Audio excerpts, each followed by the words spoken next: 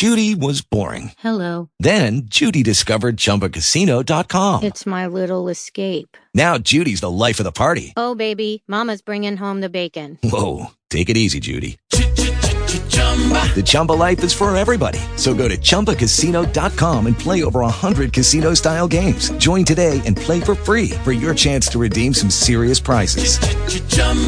ChumbaCasino.com. No purchase necessary. Void where prohibited by law. 18 plus terms and conditions apply. See website for details. Talk shoes. Recorded live.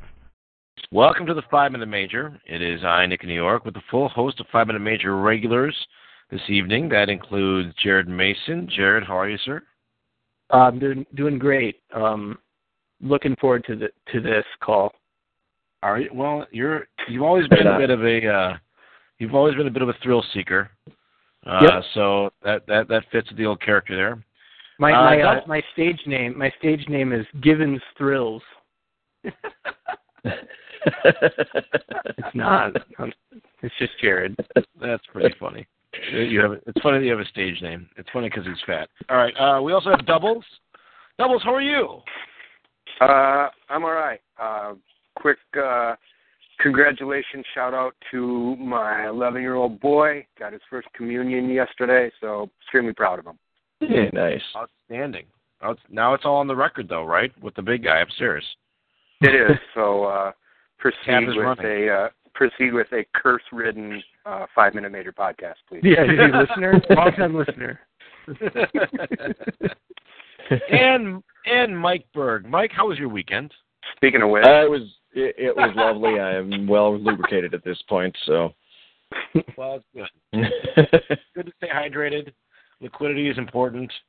With that being said, I think it's time, gentlemen, to perform our Minnesota Wild 2014-2015 season postmortem. Do we have to? I think it's probably worthwhile. Our Wild Extra friends over at Giles and the Goalies already did theirs, so I think that means that it's time for us just to bite the bullet and be done with the damn thing. What do you think?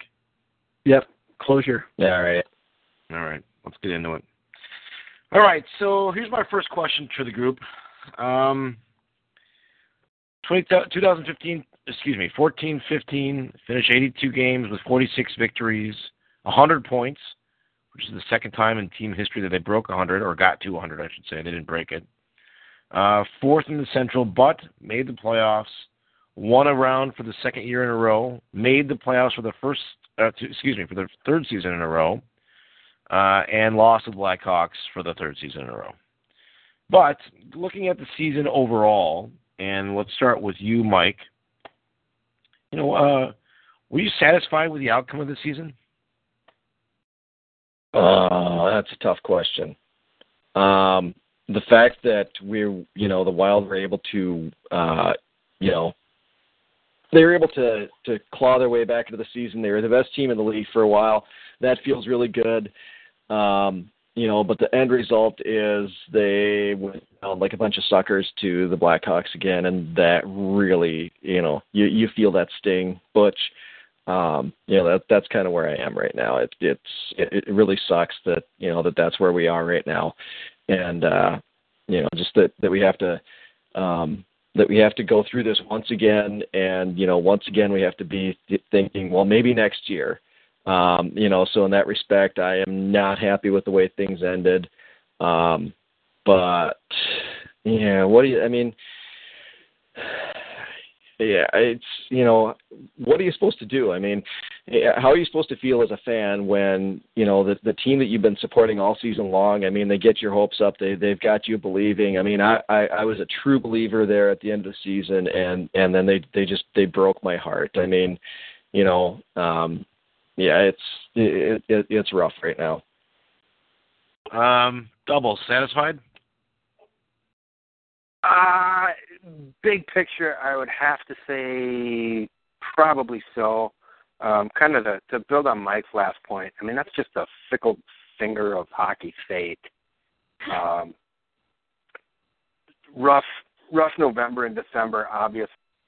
Kind of what really was brought to light for me this year is how much the Wild is a huge winter diversion for me and helps me get through these long-ass sucking Minnesota winters. It was a tough stretch there when they couldn't buy a win, and then all of a sudden they rip off being the best team in hockey for 2.5 months from, what was it, mid-January to April. So it'd be an awful lot of fun to be the best team in hockey from April 1 to June 15th. How about that? Yeah. Mason, did they live up to your expectations for the season? I think it speaks to, I don't know. I think both Mike and Doubles have valid concerns for the season, and then you look at it and you wonder about your expectations. They shit the bed. They're playing way below what they should have, which they proved when they got a middling goaltender in Dubnyk and then went on a tear. So the first question I have is then, are we really to believe that any of the goaltenders that were on our roster at the beginning of the season couldn't play to the level that Dubnyk played in general? I mean, I don't think he played out of his mind. I'm not going to take that away from him, but the fact that his arrival kind of was a wake-up call to the team, and the team started playing like they should have. I have to think that the way the team was playing in front of Dubnyk, they could have played that way in front of any goaltender. So to me, it's a bright spot that they turned their entire season around. That's awesome. That's a positive thing. But then at the same time, I'm like, well, fuck you guys. Why weren't you playing like this for the other goaltenders that you had that are arguably of the similar ilk than Dubnyk? And to me, that's a downer. That it took a wake-up call for them to actually play well. Now, I don't know if they were playing that well, if they would have done the same thing in front of Kemper or in front of that guy Harding who used to be on our team. But I got to think that they would have been able to. I mean, there's no reason why.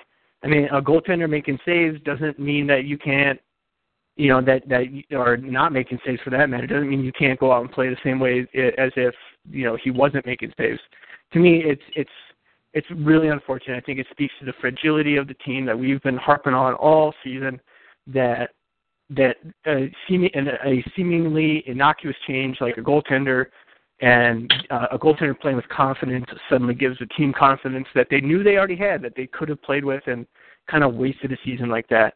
So if we're just looking at the regular season, I think there's reasons to be proud of, or things to be proud of, but also things to be like, what the hell is this team all about? If that's what it, if they can't even get over their own brains into the postseason, I think really, I think we all agreed. Nick, you've been the biggest voice of the opinion that as long as they improve over the postseason from last season, in which of course they made the second round and took it to 6 games, we weren't that far off, but it sure felt like a bigger kicks in the nuts than last season in losing in 6 games rather than 4 games.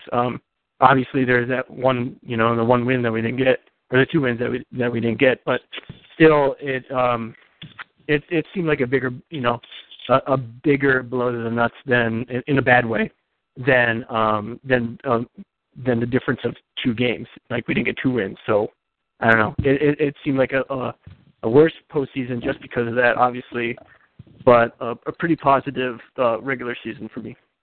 Now, someone yell at me for talking too long. Yeah, I mean, okay, so I'm not entirely sure that I think they would have gone on the same run if Roth had been brought in than if Doobie had been brought in.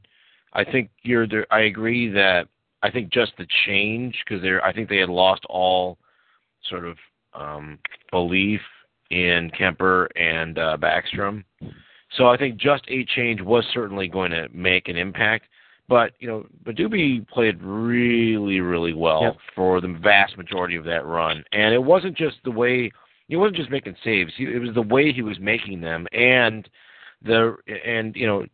cutting out the weak goals, the softies that Kemper was giving up, at least one of a game, and Backstrom, maybe more than that. And for that whole run in the rest of the regular season, we did not see that from Kemper, but maybe one or two times that I can remember. And yeah, they crept back into the game a little bit in the playoffs, or at least certainly in the at the very beginning and the very end of the play, or in the Chicago series. But to your point in general, I mean, I think it does say something else about the team that is disconcerting. That the line between success and failure is that fine, and seems to rest on something as simple, if you will, as just kind of confidence. I mean, they're professional athletes for a reason. They're among the several hundred best people at this sport in the world for a reason, and that reason includes having the wherewithal to be better than most every other player in the world their entire lives. So, I realize it's a fine line, and I also realize that there are other structural sort of talent issues on the team, but I can't believe that this many, 14 seasons in or whatever it is, we're still fucking talking about this team being a bunch of fragile people. I mean, and okay, so I understand there were distractions, and the people that maybe, the glue players, the Parisis and the, Suitors and the Koivus and whatever, a couple of those guys had significant distractions that were messing with them at key points in the season. So maybe you give them a pass, but how many passes? I mean, without being a total cock about it, you're still giving them a pass at that point. So, last year I remember at some point, reading about how when we had some injuries, Palmerville stepped up in the leadership department. Well, Palmerville had a pretty fucking awful season all the way around. And yet he's still in the books for a couple more years. So no, I'm not satisfied with the way this season ended up. As you pointed out, Mace, they went backward by 2 fucking games against Chicago, right? I mean, we went from winning 2 to winning 0. So they won more games against Chicago 3 seasons ago when we got crushed 4-1. I think it was a Zucker overtime goal. So, yep. Now that doesn't mean I think we need to blow it up, and let's get to that in a minute here. But no, to answer my own question. I am not satisfied with how this season went, and they did not live up to my expectations. So my next question for the group, and let's go back to Mike. In your mind, did this team improve from last season? And I mean, obviously, the want is to look at it, and they ended up doing worse against Chicago than they did. So no, but improve is lowercase I. There's a lot of different ways to interpret improve. So Mike, what do you think? Okay, so now that you've put that caveat on it, yes, I do think they improved over last year. I think that this season's team was a better team. As you noted, they did hit the 100-point plateau this year. They are they are growing as a team. Look at the way they manhandled the Blues. I mean that against from a perspective of how they did in the playoffs. I mean. Yeah, look at how they did against the fucking Blackhawks. But, look at how they did in the first round. I mean, last year they were facing a young team that they could exploit, but they couldn't put it together. They couldn't put it together until, overtime of Game 7 when they finally got over the hump. And, blame the refs all you want. I mean, the refs, fucked the pooch a few times in that series on their own. But, talk about that all you want. The team didn't actually, pull their heads out of their asses until overtime when Nino scored that goal in overtime to end the Avalanche season that year. But then, look what they did this year. I mean, this year they beat another division winner in the Blues. A team that really is much better than the Avalanche were last year. And the Wild were able to put together a game plan that they were able to take apart the Blues. And you can argue, yes, it's true that the Blues have their own demons that they've got to work on, but that doesn't take anything away. I think from what the Wild did against the Blues in that series. They were able to, just pick them apart. Use the tools they had, and they were able to beat they were able to take it to the Blues and defeat them in that series. And then in the regular season, there's no question they were the best team in the league for quite a while there. They went on a tremendous run. They were able to really,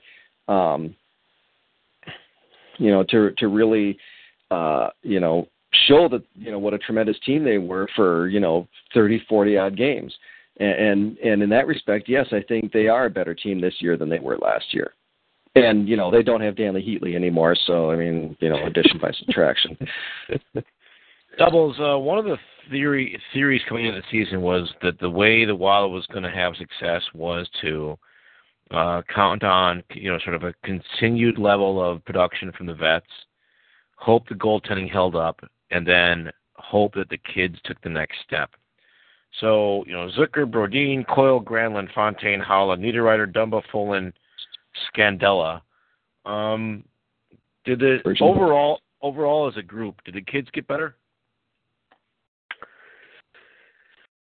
Boy, Scandella, A+. I think Brodin kind of rebounded from his sophomore slump. Easy birdie. Score a ball.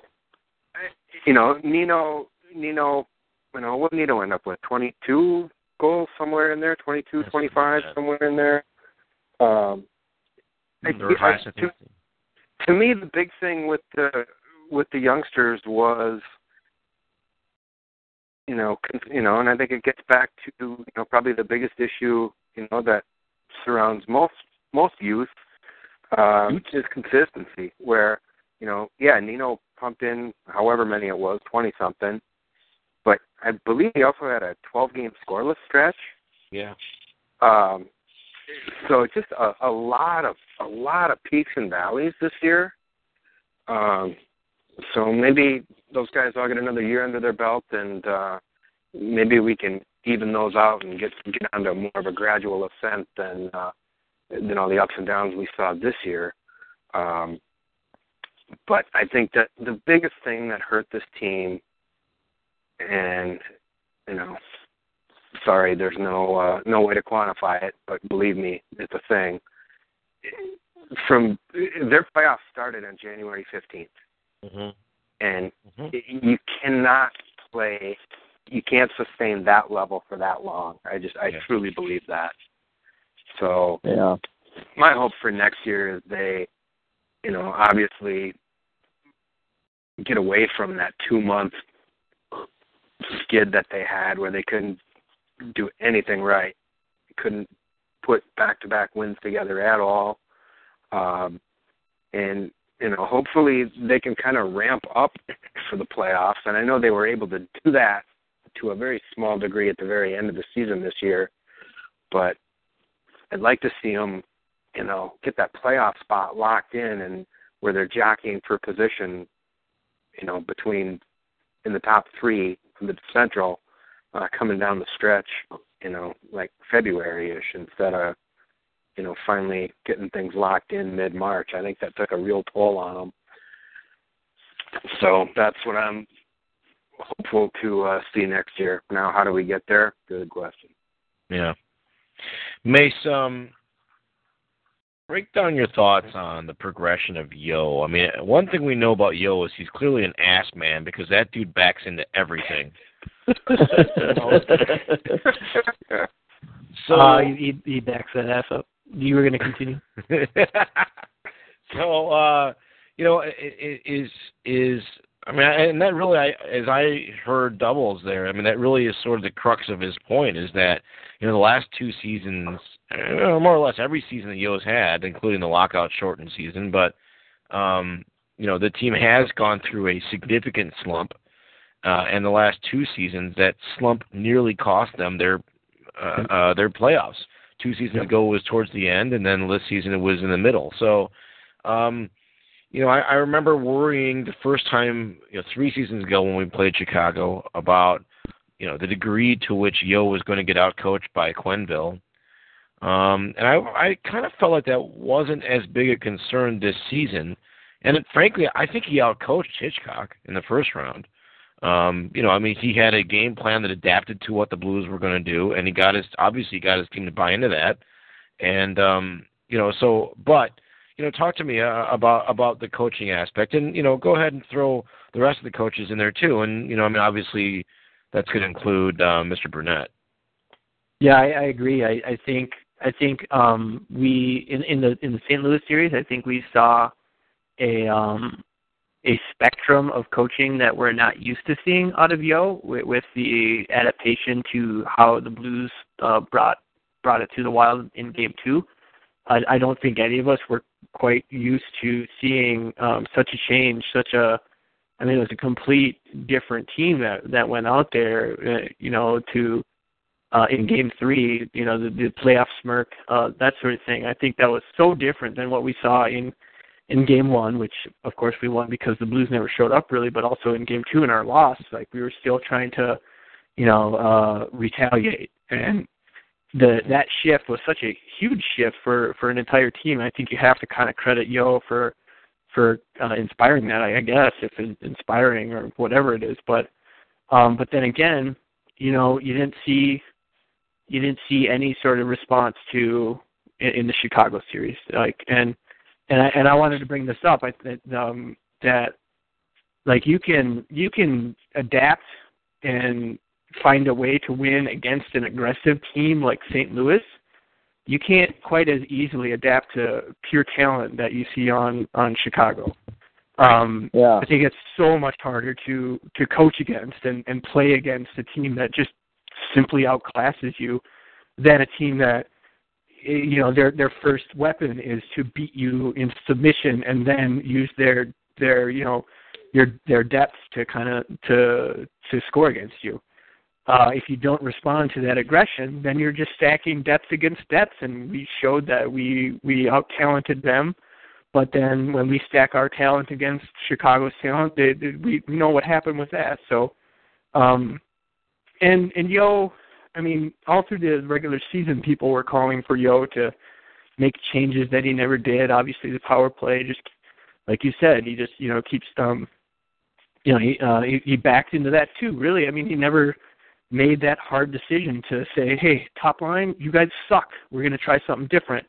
And even the short times that he did try something different, putting Dumba out there on the first power play line, it was fleeting. It was a couple of games, and even with success. So he always kept going back to those veterans. I think most people that had any kind of argument, or not an argument against Yo, but a problem with Yo is that, I don't know, maybe just never had the balls to tell Cody to sit the fuck down for a power play or two.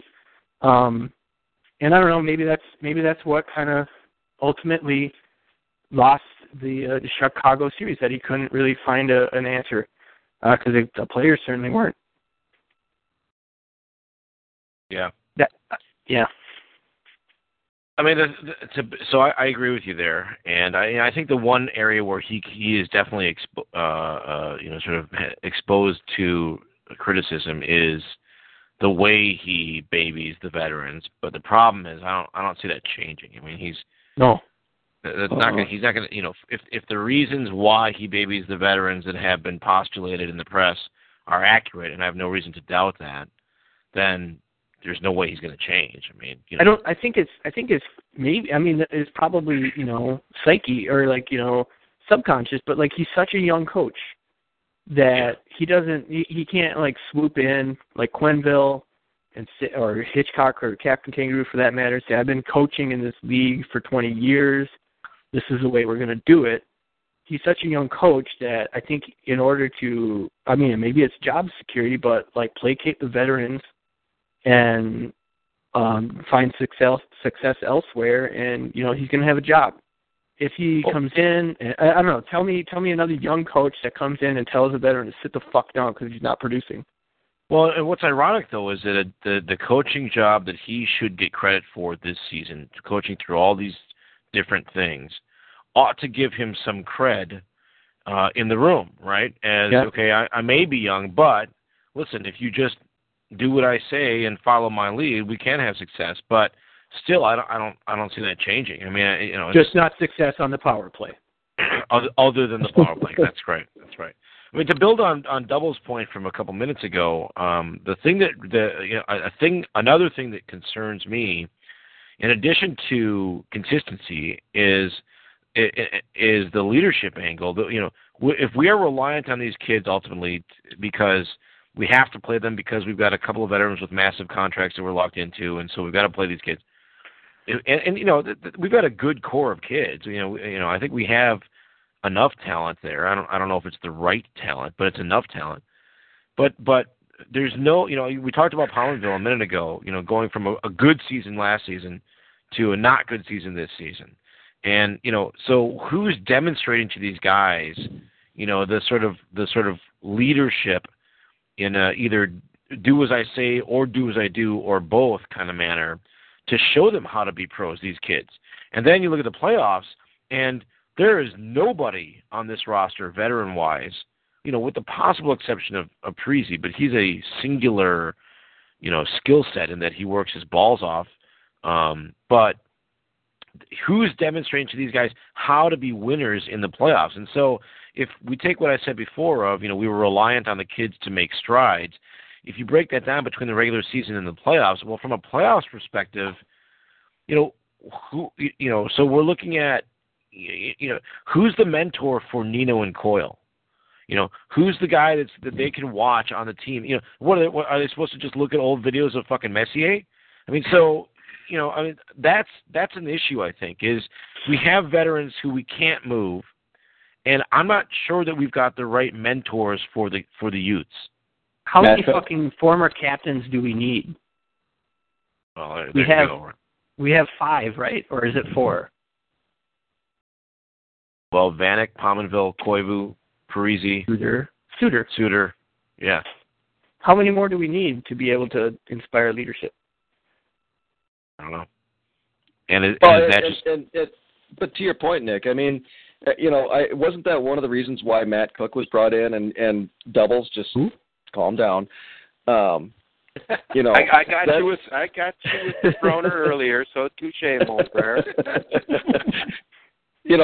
But Koivu, as much as you hate him, I mean, Matt Cook does have his name on the Stanley Cup, and I think that was one of the selling points in bringing him in was because of just that. I mean, he's a character player who has won the Stanley Cup.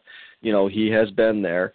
You don't want him to teach the kids how to sweep the leg, but you want him to be there to say, like, this is what it's like, this is what the intensity is like, and this is what you got to do in the playoffs.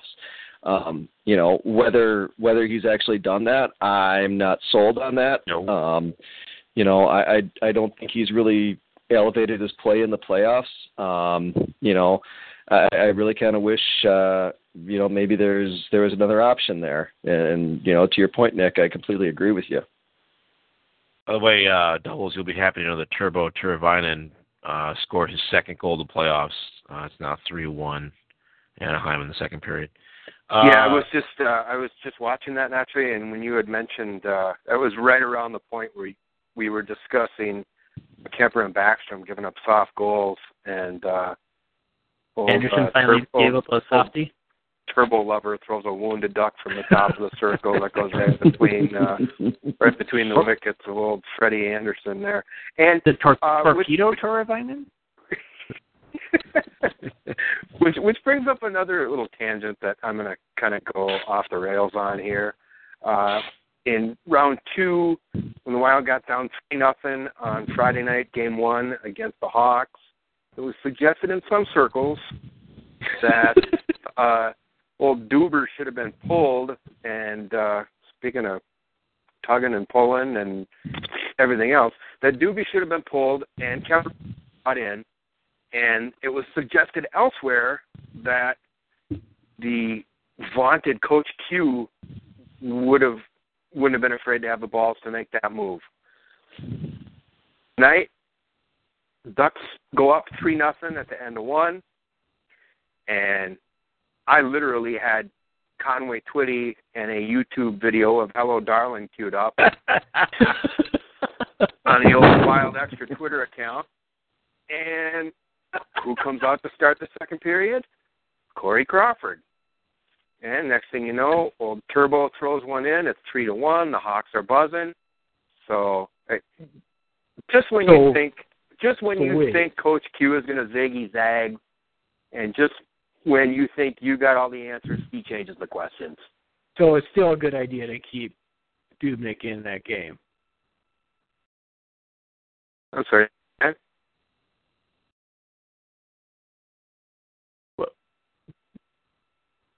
Hello. What just happened? All right. Was that fair point? Fair point's all. Okay. I don't know. Listen, I think that in the context of the regular season, they did and they did not improve. Right? I mean, I think overall they certainly improved from the first half to the second half. But you can't ignore the sort of the disassembling part in November and December and early January. So they improved, but they also created a situation wherein they had to improve and made their lives maybe unnecessarily more difficult than it needed to be. But they still did it. Right? They did it. They reached down, to coin a phrase, and found something to pull on and tug on, and they did. Toot. So good for them. But in the final analysis, they're just not in the same league. I mean, you watch this Western Conference Finals series, and this would be over already if this season's Wild team were there. I don't care what else. I mean, there's no way we know they can't beat Chicago, and I think this Ducks team would have destroyed them. I mean, we were all afraid of the Ducks going into the fucking playoffs. And I have seen nothing to dissuade me from having to continue to have that opinion. So, yes, they improved, but I guess the next question for everybody, and we'll go back to Mike again in the rotation, but where do they need to keep improving? I know that's an easy question, but you have several different things to pick from, so pick your favorite and go. Oh boy. Yeah. Oh, man. It's like tossing me a big, juicy T-bone, isn't it? The special teams, the power play obviously needs to be better. If the Wild had a power play that could actually be a threat to other teams, we wouldn't have to worry about, guys taking runs at Eric Haula and Jonas Brodin, in the New York Rangers game. The Wild's power play is just completely pointless this year, completely useless. And, the Wild just don't have that elite sniper that, a lot of other teams have. I mean, I've given this a lot of thought the last couple of weeks, and I just keep coming back to the same point that Michael Russo made, that it's just a simple matter of the Wild just don't have that one weapon that, the other teams have. The other teams, I mean, they've got, Corey Perry, asshole. They've got, Patrick Kane, the douchey little shit weasel. They don't have the tools that some of these, that these other teams have. And that right now, that's a major problem. I mean, are they going to go out and are they going to try and pick one up? Are they going to, hope that Jason Zucker and Nino Niederreiter turn into that? They also need better play from the centers. I mean, Granlund has to be a better number one center. I mean, if he's our number one center, that's a problem. If Koivu is our number one center, that's a problem. If, God forbid, we're going to rely on Coyle to step into that role, I mean, that's not going to happen. It's just those are probably the three biggest things I can think of off the top of my head, and I'm sure Mason's going to, dick slap me with something else that I completely missed. No, that was depressing as shit, Mike. Are we assuming Doobie's back? Yeah, we're hoping for sure. Lock. I mean, gotta be right. I mean, he's gonna have to ask for Ovechkin money to not come back. Lock. And we're assuming Backstrom's gone, right? Yes. Yeah, he has to be. What about Kemper? Are we assuming Kemper's back? We don't care. Yeah, I think so. Yeah, he's back. Well, he doesn't go to Fletch and say, listen, I realize the situation. I can tell which way the wind's blowing. can you move me to a team where I might have a chance to play? Well, that would help, but I don't think it's going to happen. Then you're right back to needing a goalie again. I think he's got his one-way Fletcher contract to be a backup. Fletcher would have to be out of his gourd to trade Kemper for anything other than a primo package to get back. I mean, Kemper would have to be part of a big package to get a major return for me to feel comfortable dealing him, because I think he still does have a tremendous upside in the NHL, and I think it's just a matter of time before he explodes. And also, he's played himself into a backup role after this season. Yeah, okay, he's got his one-way contract. Great. You've also earned your backup spot. And we've got this clear number one in Doobie when compared to you, Kemper. I don't think Kemper would demand a trade, because who's he going to convince that he can have a shot elsewhere? And that's the point of not moving him now. I mean, that would be right. The very definition of selling low if you moved him right now. Right. Yeah, exactly. And maybe I'm in the minority on this. To me, there's no guarantee that Doobie is anywhere close next year to what he was this year. Absolutely. And that's right. To me, that's where they had a huge issue, and everybody knew it. But sorry, Mace, earmuffs. It was what it was. Where that's a derivation. You know, they put all their eggs in the Doobie basket, and you know that's kind of one of the fears in doing that is, you know, for whatever reason he's just not necessarily the same in the playoffs, and which isn't to say that he was bad, but I mean there was only one way for him to go right after the regular season that he had. No, I don't have. I mean, if the alternative, we're comparing going into next season with Kemper and Doobie and Kemper, and we're comparing that to this season when we went in with Backstrom, Harding / Kemper. Right? I'm not any less confident in our goaltending for next season than I would have been based on that for this season. Anybody disagree with that? I would say I'm just more confident. Yeah. I'll buy what you're selling. Absolutely. Right. That's easy. Right. But I do believe it'll be critical for Kemper to show some level of competence and not go into the season, you know, thinking that Doobie's going to have to play 70 games. Yeah. Oh, agreed. You know, the last couple of times we saw Kemper in game action, he was fine. Yep. Right? The Nashville game. Bro. Right? The Detroit game when he came in mopped up and actually got the I don't know how that. Well, no, he got we the lost. OTL. Yeah, we lost he got the overtime shootout. Loss. Yeah. And then, but he played well. And then the Nashville game, I think it was at the end of the season, he played well as well. You know, but that's 2 games out of 6 months now. But still. Yeah. So but going into that Detroit game, the previous 20 times we'd seen him, he'd sucked hind tit. So. I mean, if we believe in short-term indicators, then his last markers were positive. So whatever that's worth, I don't know. And I do believe it's too early to give up on him yet. I don't think anyone would disagree with that. Right. Maybe Nick. No. Well, I don't disagree with that. He's only carrying a 1.25 cap hit. Yeah. You know, so he's dirt cheap. You know. He's definitely not going to be, you know, a 1.25 backup is probably standard, right, in the league. You just can't send them back. That's the problem. Is he can't develop sitting on the fucking bench for 60 games of the year. So that's the issue, and you know we've got essentially a combination of him and Mr. Harding to blame for that. Mm-hmm. And his agent. Yeah.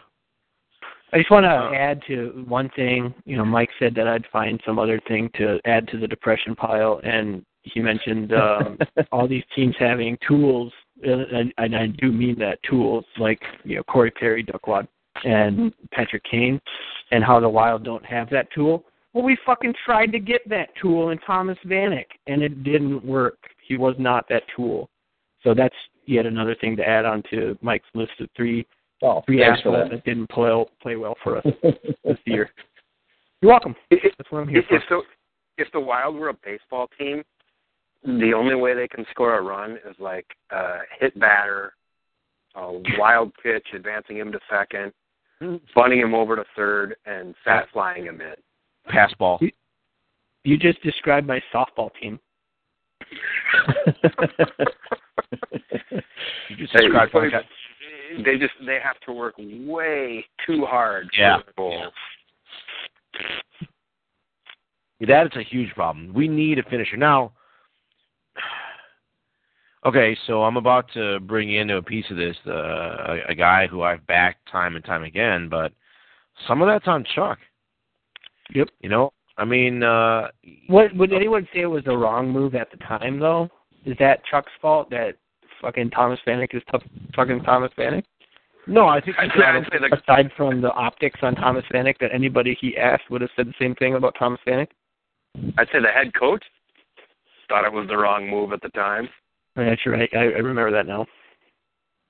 Yeah, I mean, I think he got tunnel visioned a little bit on Vanek when he didn't get a Ginla and what have you. But what I really, you know, the reason I mentioned that about Chuck in the Vanek context is Chuck saying Vanek's a scorer and Vanek saying Vanek's a fucking playmaker. I mean, that's scary, right? I mean, not just for the Vanek piece, because eventually we'll be over it or beyond it, but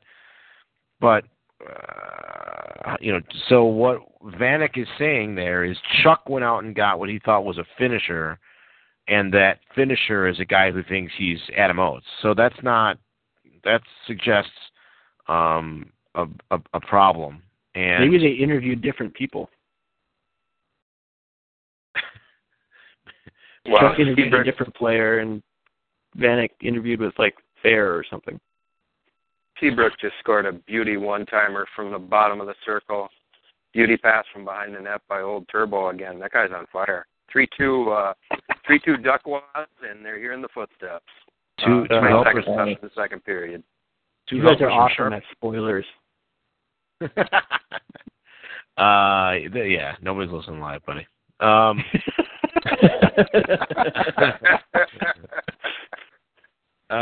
right. Okay, so let's open it up here. Anything else that we haven't addressed for the season post-mortem?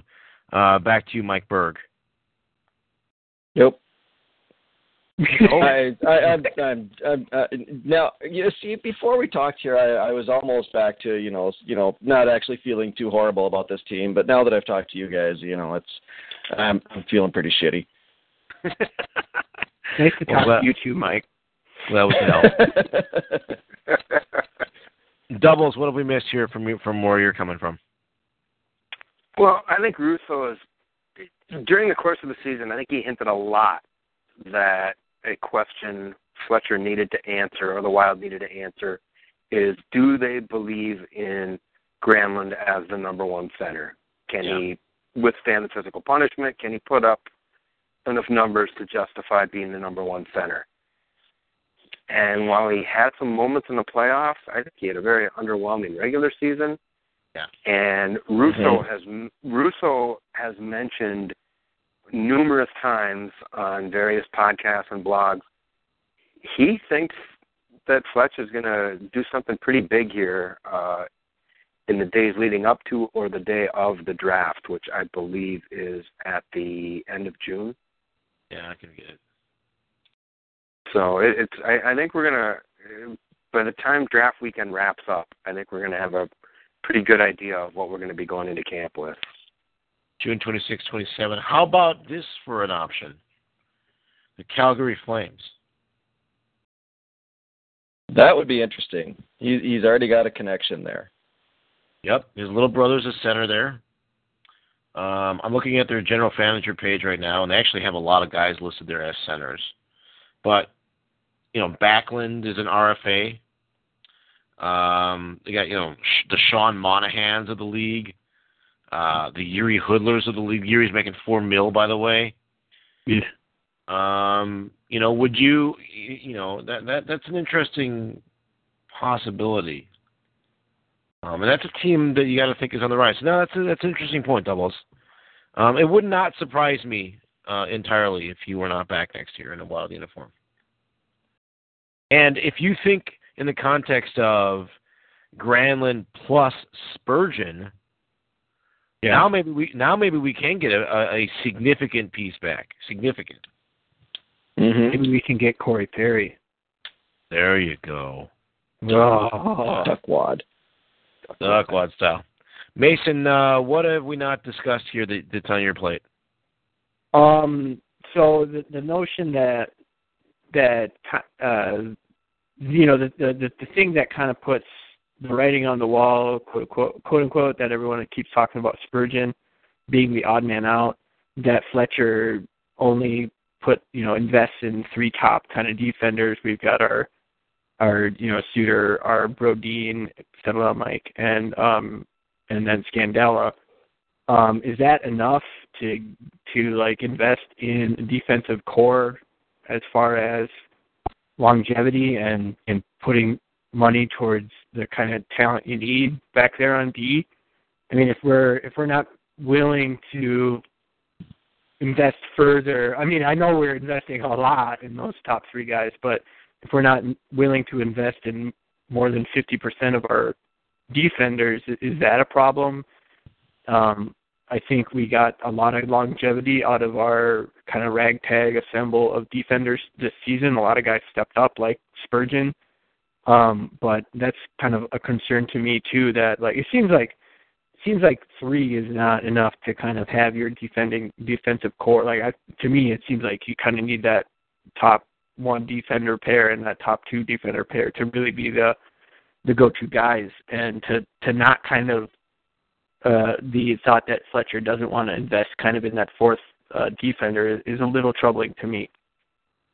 But not saying that Spurgeon is the guy, but I don't know. I mean, he's probably got a lot more issues to cover than ensuring that 4th defender. So I don't know. I think but what about Dumba? I mean, where would you put him? Well, I think since Dumba is still in his, correct me if I'm wrong, but since Dumba is still in his entry level, it's not an issue now. So hopefully, maybe I agree. Maybe Fletcher is just hoping that he slots into that 4th and is that important player that we need him to be, especially if we trade Spurge. Right. Well, we'll just go out and sign Johnny Oduya this summer. He's a UFA. Yeah, we actually could. Oh, do you? Could we? Oh, could we? I did, yeah. No, you wouldn't. Those for doubles. The thing that I would add that I guess we haven't really discussed yet is that, it's more of a reiterate for me, but no, I'm not satisfied with how this year ended up. But I don't think this is a, take a grenade to the whole team scenario. I know that Chicago represents a significant hurdle here for us. I don't think they're going to be 100% back next year. They've got a lot of guys to pay, and they've got a bunch of kids coming into the RFA second contract kind of deals, so they're going to want to pay Saad and Kruger and guys like that. So I don't think that just fighting the last fight is the way to go. So I think this is more of a tinker summer as opposed to a blow-it-up summer. And, I'm definitely a Fletcher guy. I am, at this point, a Yo guy. Not so much a Brunette guy. But, I think if we're going to make moves, then I'm fine with that. But because I don't think we have the right mix of talent and, personalities. But I don't think this is a let's say fuck it all and go for a top 5 pick next season kind of deal. Mm-mm. Right. All right. Well, 2014-2015 NHL season for Minnesota Wild. They've got some work to do. It was certainly an entertaining season. We started out with relatively high expectations. They went 7-3, I believe, to start. You guys remember they shut out the Avalanche the first 2 games of the fucking season. Kemper. And they then shit the bed with authority and alacrity in a couple of months. And then, in parachuted Dubnyk, and they're off to the races, secured the playoff spot going away. Had a very inspiring first-round victory against St. Louis, and then the walls came crashing down in a 4-game sweep to Chicago. But, at least from where I'm sitting, that left a more bitter taste than I think the season on balance needed to have left in my mouth. So with that being said, let's get some final thoughts here as we wrap up this post-mortem edition of the 5-Minute Major. Mike Berg, you first. 29 teams in the next month or so. 29 teams are going to say, "Well, maybe next year."